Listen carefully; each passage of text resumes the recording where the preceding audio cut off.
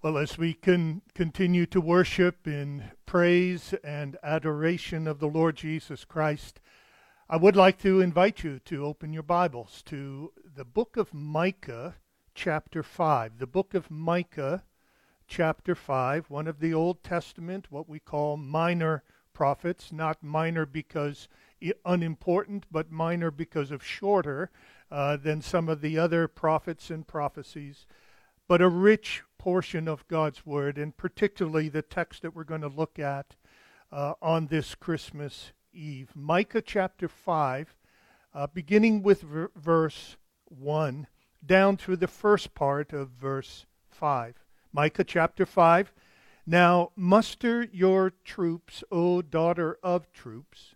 Siege is laid against us.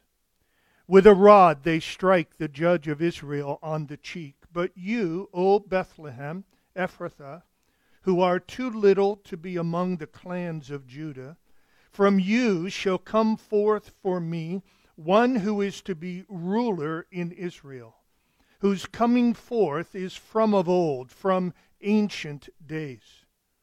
Therefore he shall give them up until the time when she who is in labor has given birth. Then the rest of his brothers shall return to the people of Israel, and he shall stand and shepherd his flock in the strength of the Lord, in the majesty of the name of the Lord his God.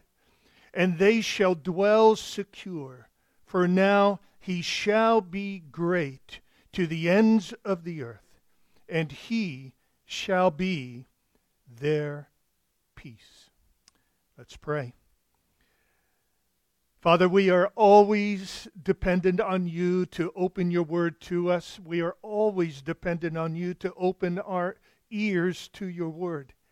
And so, in these next few moments, would you please, by the grace of the Holy Spirit, would you please enlighten us and show us things that are wonderful, things that are blessed, things that will strengthen, things that will encourage our hearts. Show us Christ, we pray. Through his name, amen. Well, I have found myself in this Christmas season feeling a very great need to have my eyes fixed on Christ and to help all of us fix our gaze upon Jesus in ways that surpass warm sentiment, even in ways that surpass what are the normal Christmas pleas for generosity and sacrifice, all of which are good and worthy. But I am convinced that in these days and these hours, we need to see Jesus. We need to see him high and lifted up. We need to rest in Jesus. We need to find our hope and our future in Jesus. We need mostly to see a truer and better understanding of who Jesus is and what Christmas is and who the Christ child actually was and, if you will, grew up to be. In Micah 5, just like Isaiah 9 that we have considered the past two Sundays, Micah 5 can reveal this Christ, the Christ child, reveal who he is to us. And Micah does this in words that, again, are majestic and glorious and exalting of our Lord Jesus. So let's look at the text together.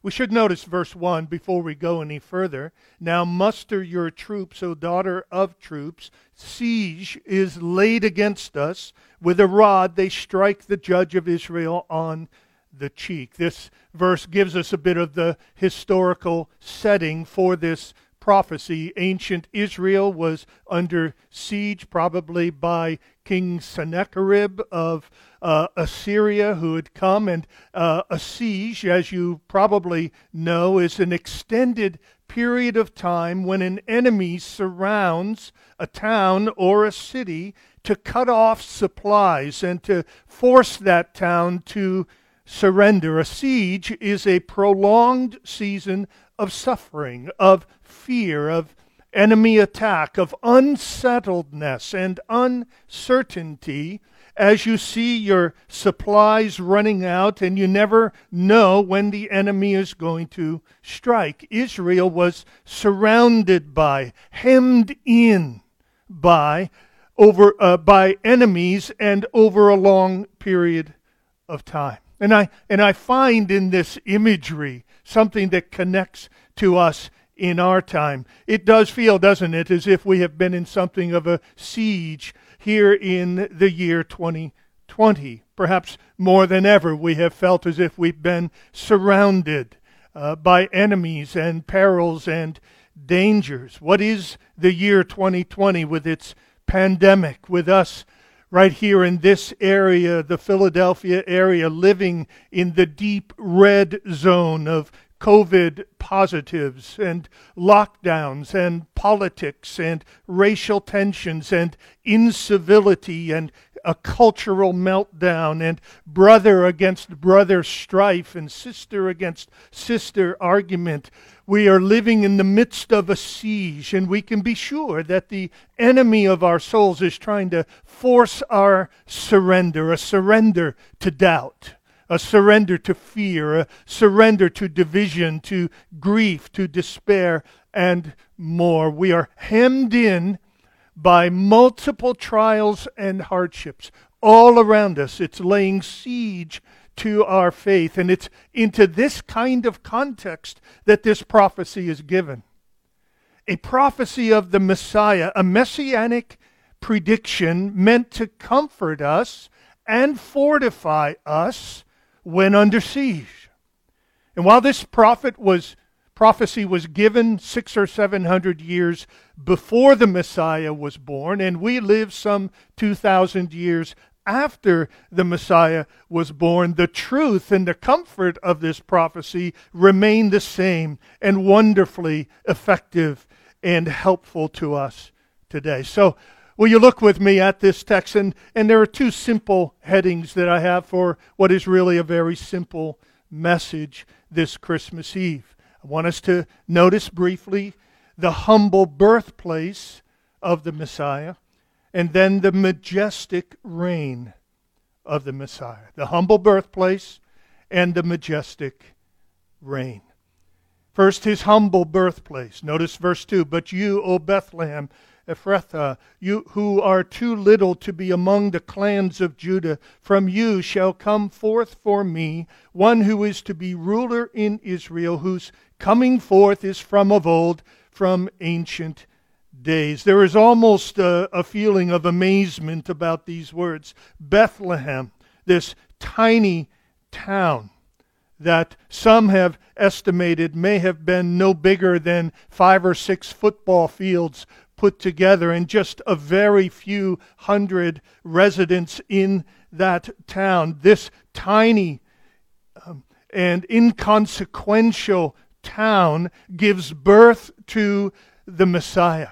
He whose coming forth is from of old, from ancient days. That refers to his lineage. He whose lineage is from ancient times. It goes all the way back to David, and beyond David to Judah, and beyond Judah to Abraham. It goes way back in time. He whose coming forth was from ancient days. He who has this royal lineage is born in Bethlehem.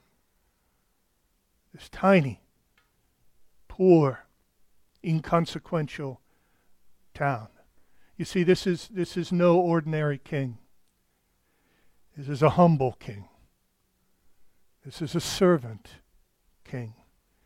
His humble birthplace marks the humble trajectory and path of his entire life.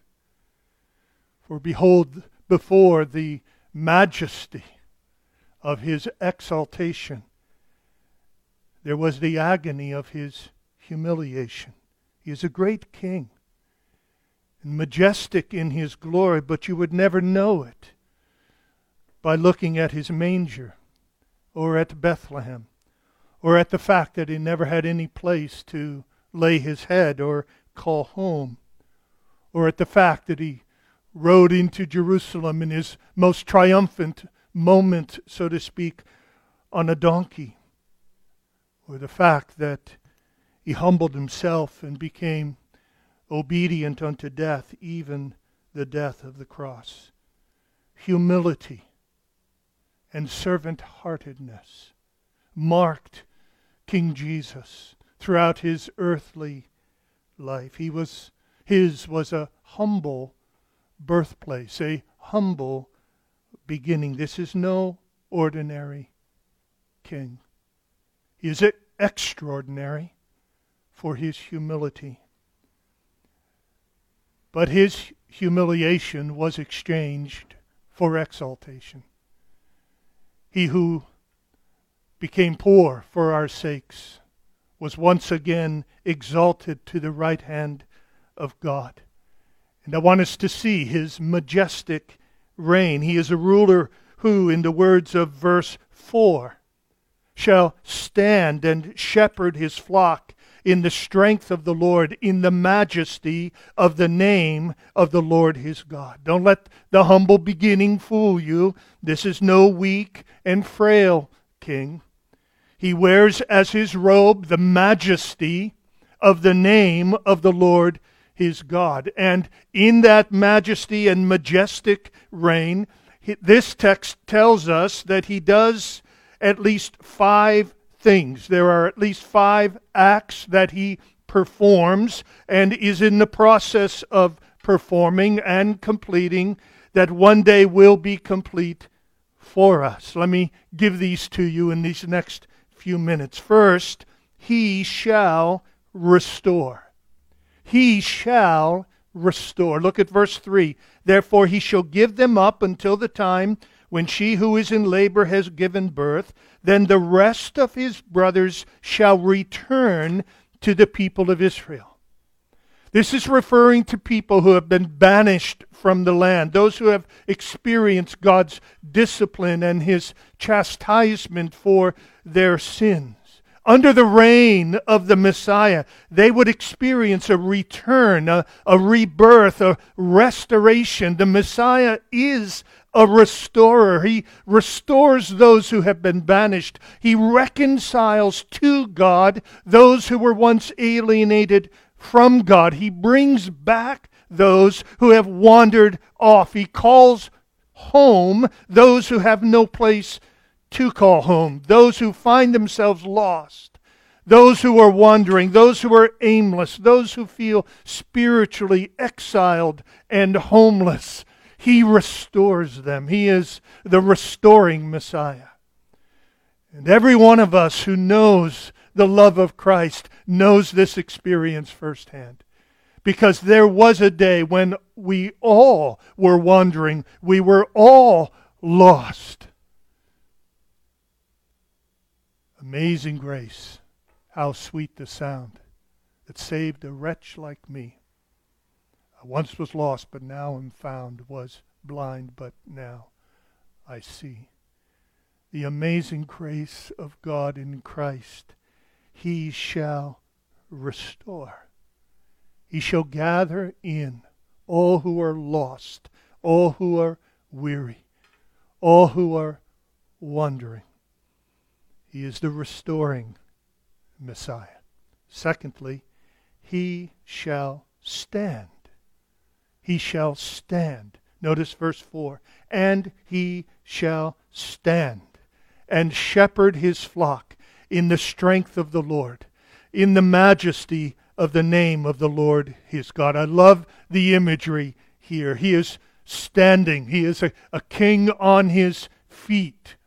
He is not resting. He is not disengaged. He is not disinterested. He is not indifferent. He's not lounging around or indulging or kicking back. He is on his feet, active, engaged, watching, and working at all times.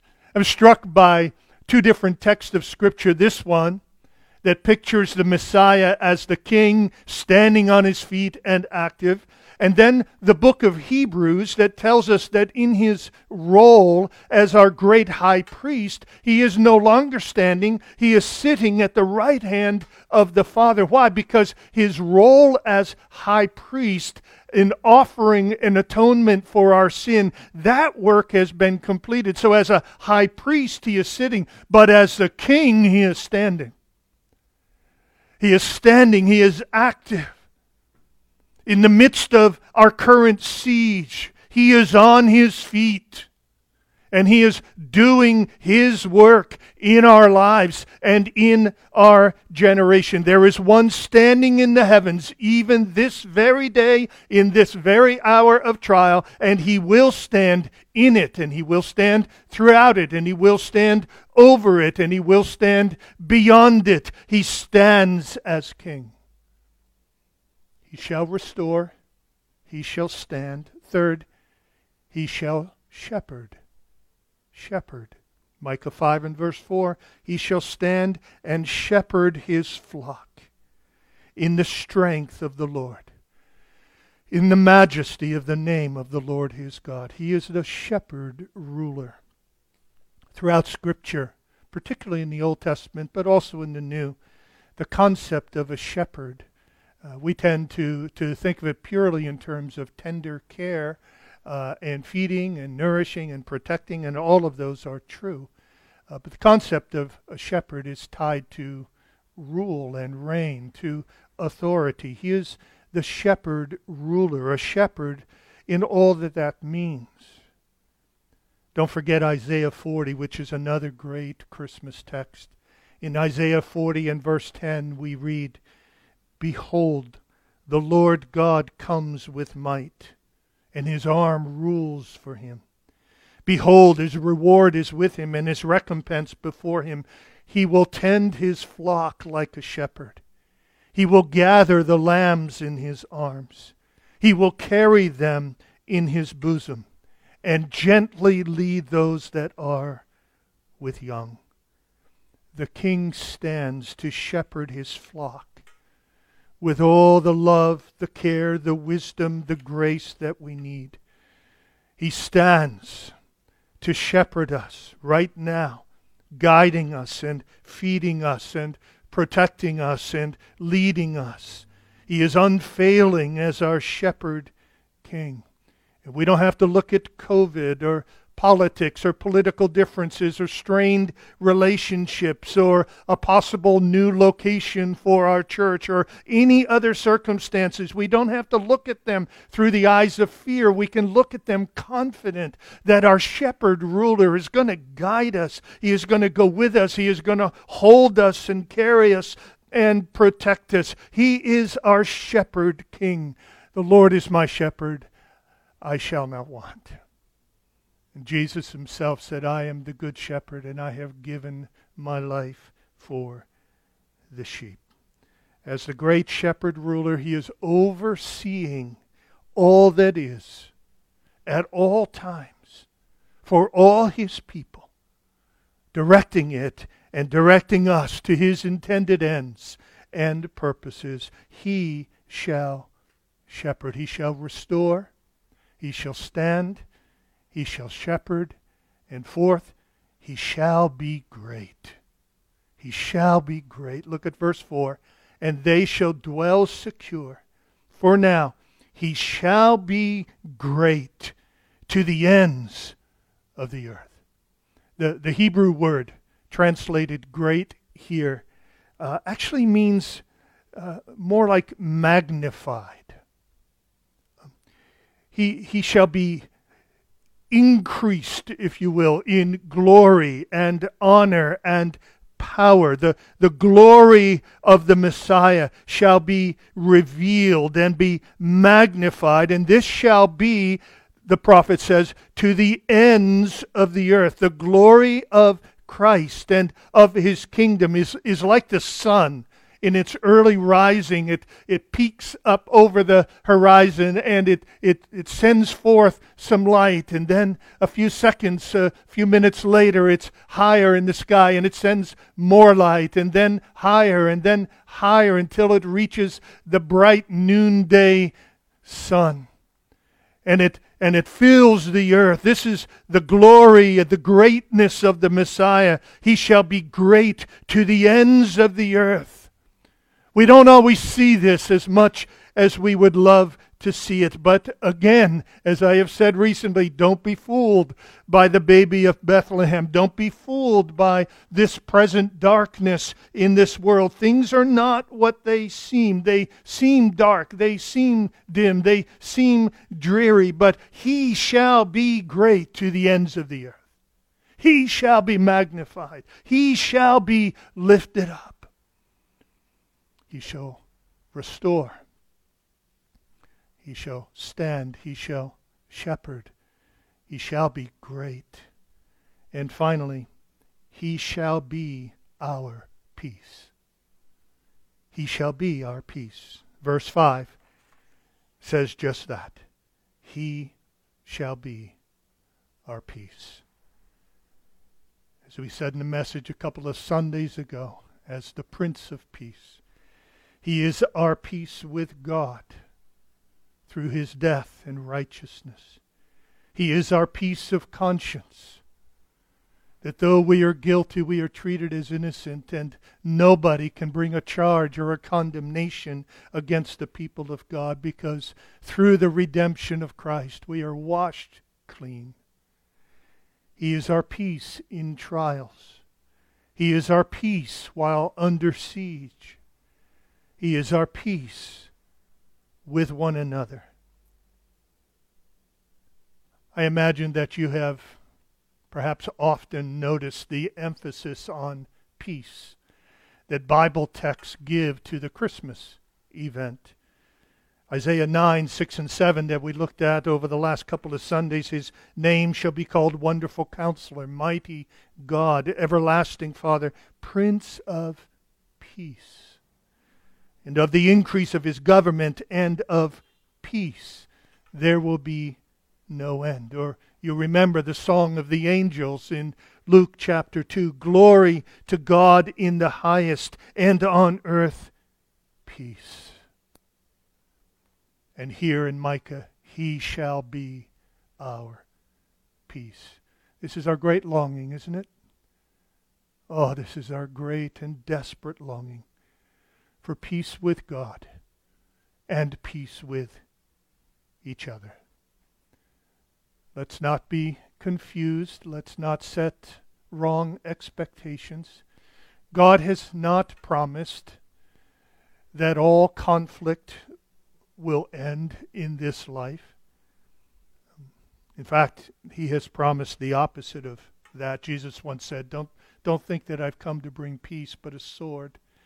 If you are faithful to me, if you walk faithfully with your God, if you obey Him and bear witness of Christ in this or any generation, there will be those who hate and there will be those who attack. But God has promised internal peace.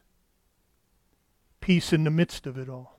God has promised us peace with one another as brothers and sisters in Christ. The day is coming when He's going to make all wars to cease and all conflicts to end. And the sword will be beaten into a plowshare, and the lion and the lamb will lie down together. And those who right now feel great distrust and perhaps even animosity and discomfort with others, the day is coming when all of that shall be put to rest. And the Messiah, the Prince of Peace, will be our peace. Shalom is coming. Shalom is coming. Until then, let us keep the faith.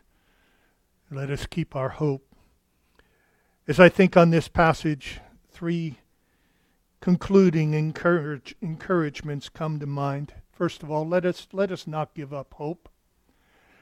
Galen and I were talking this afternoon about the fact that the prophecies these prophets received and recorded actually dated back thousands of years.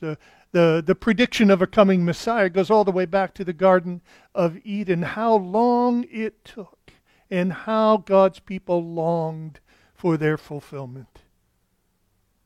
Micah comes along and makes this prophecy, but it's still 700 years longer until finally Bethlehem happened. Oh, my friends, let's not despair. What seems to us like such a long time until the fulfillment of it all is in the sight of our God not a long time. He has plans, He has purposes that are still unfolding.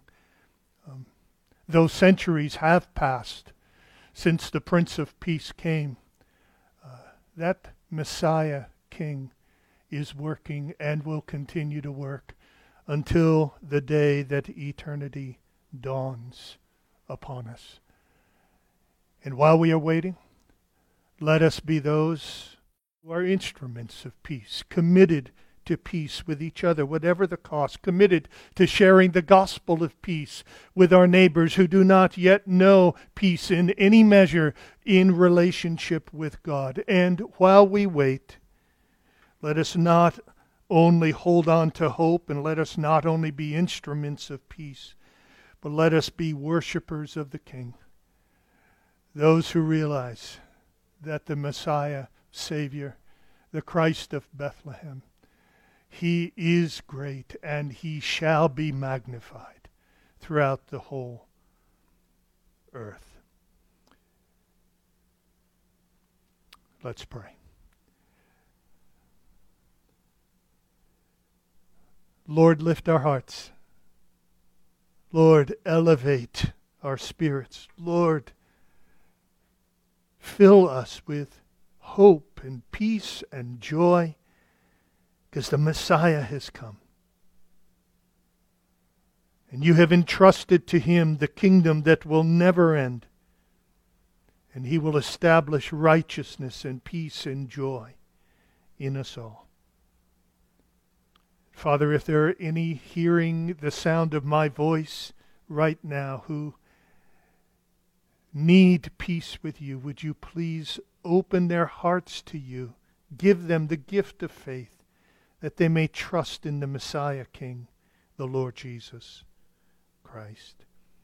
And Father, we will give you all the glory and all the honor. Amen. Going to do something a little different as we close on this Christmas Eve. If you will indulge my less than polished voice, I'm wondering if you would join with me in closing this service with the singing of the chorus of O Come, All Ye Faithful. Perhaps you'll want to kneel. Perhaps you'll want to stand with your arms and hands lifted up to the Messiah King. Whatever your preference, I would like us to close just by singing this simple expression of worship before the Lord. Oh, come, let us adore Him. Oh, come, let us adore Him. Oh, come, let us adore Him, Christ the Lord. We give Him all the glory. We give Him all the glory. We give Him all the glory. Christ the Lord. For He alone is worthy. For He alone is worthy. For He alone is worthy. Christ the Lord. And now may the God of peace, who brought again from the dead our Lord Jesus, the great shepherd of the sheep, by the blood of the eternal covenant. May He equip you with everything good, that you may do His will, working in us that which is pleasing in His sight, through Jesus Christ, to whom be glory forever and ever. And, if I might add, may He fill your celebration of Jesus in this strange and trying time with all joy and wonder, through Christ Jesus our Lord. Amen. Amen. God be with you. God keep you until we meet again. Merry Christmas.